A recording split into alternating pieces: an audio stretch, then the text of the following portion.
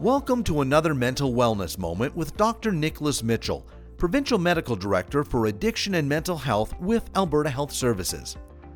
Today, we talk to Dr. Mitchell about risk factors for men's suicide and how to reduce those risks. Thanks for joining us today, Dr. Mitchell. Men are at higher risk for completed suicide. What are some of the risk factors?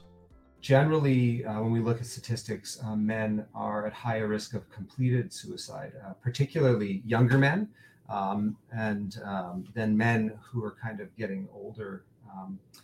And those extremes of age are for different reasons. Younger men tend to maybe be more impulsive or engage in higher risk-taking behaviors, whereas older men tend to have higher levels of medical illness. They tend to be more likely to be isolated, which puts them at risk.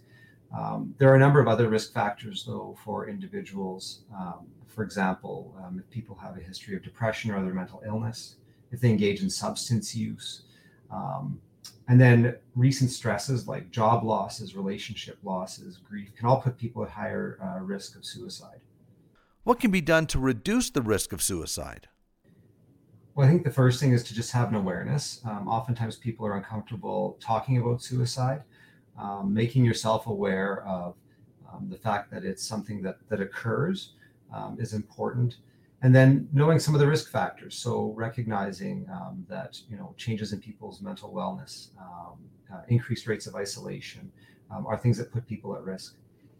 Beyond that, once you're comfortable with maybe even entering into a place where somebody's struggling, listening to someone who's in a difficult time, having an awareness of resources, where to point people to, can make you a lot more confident when those difficult conversations occur. What can people do to reduce their own risk?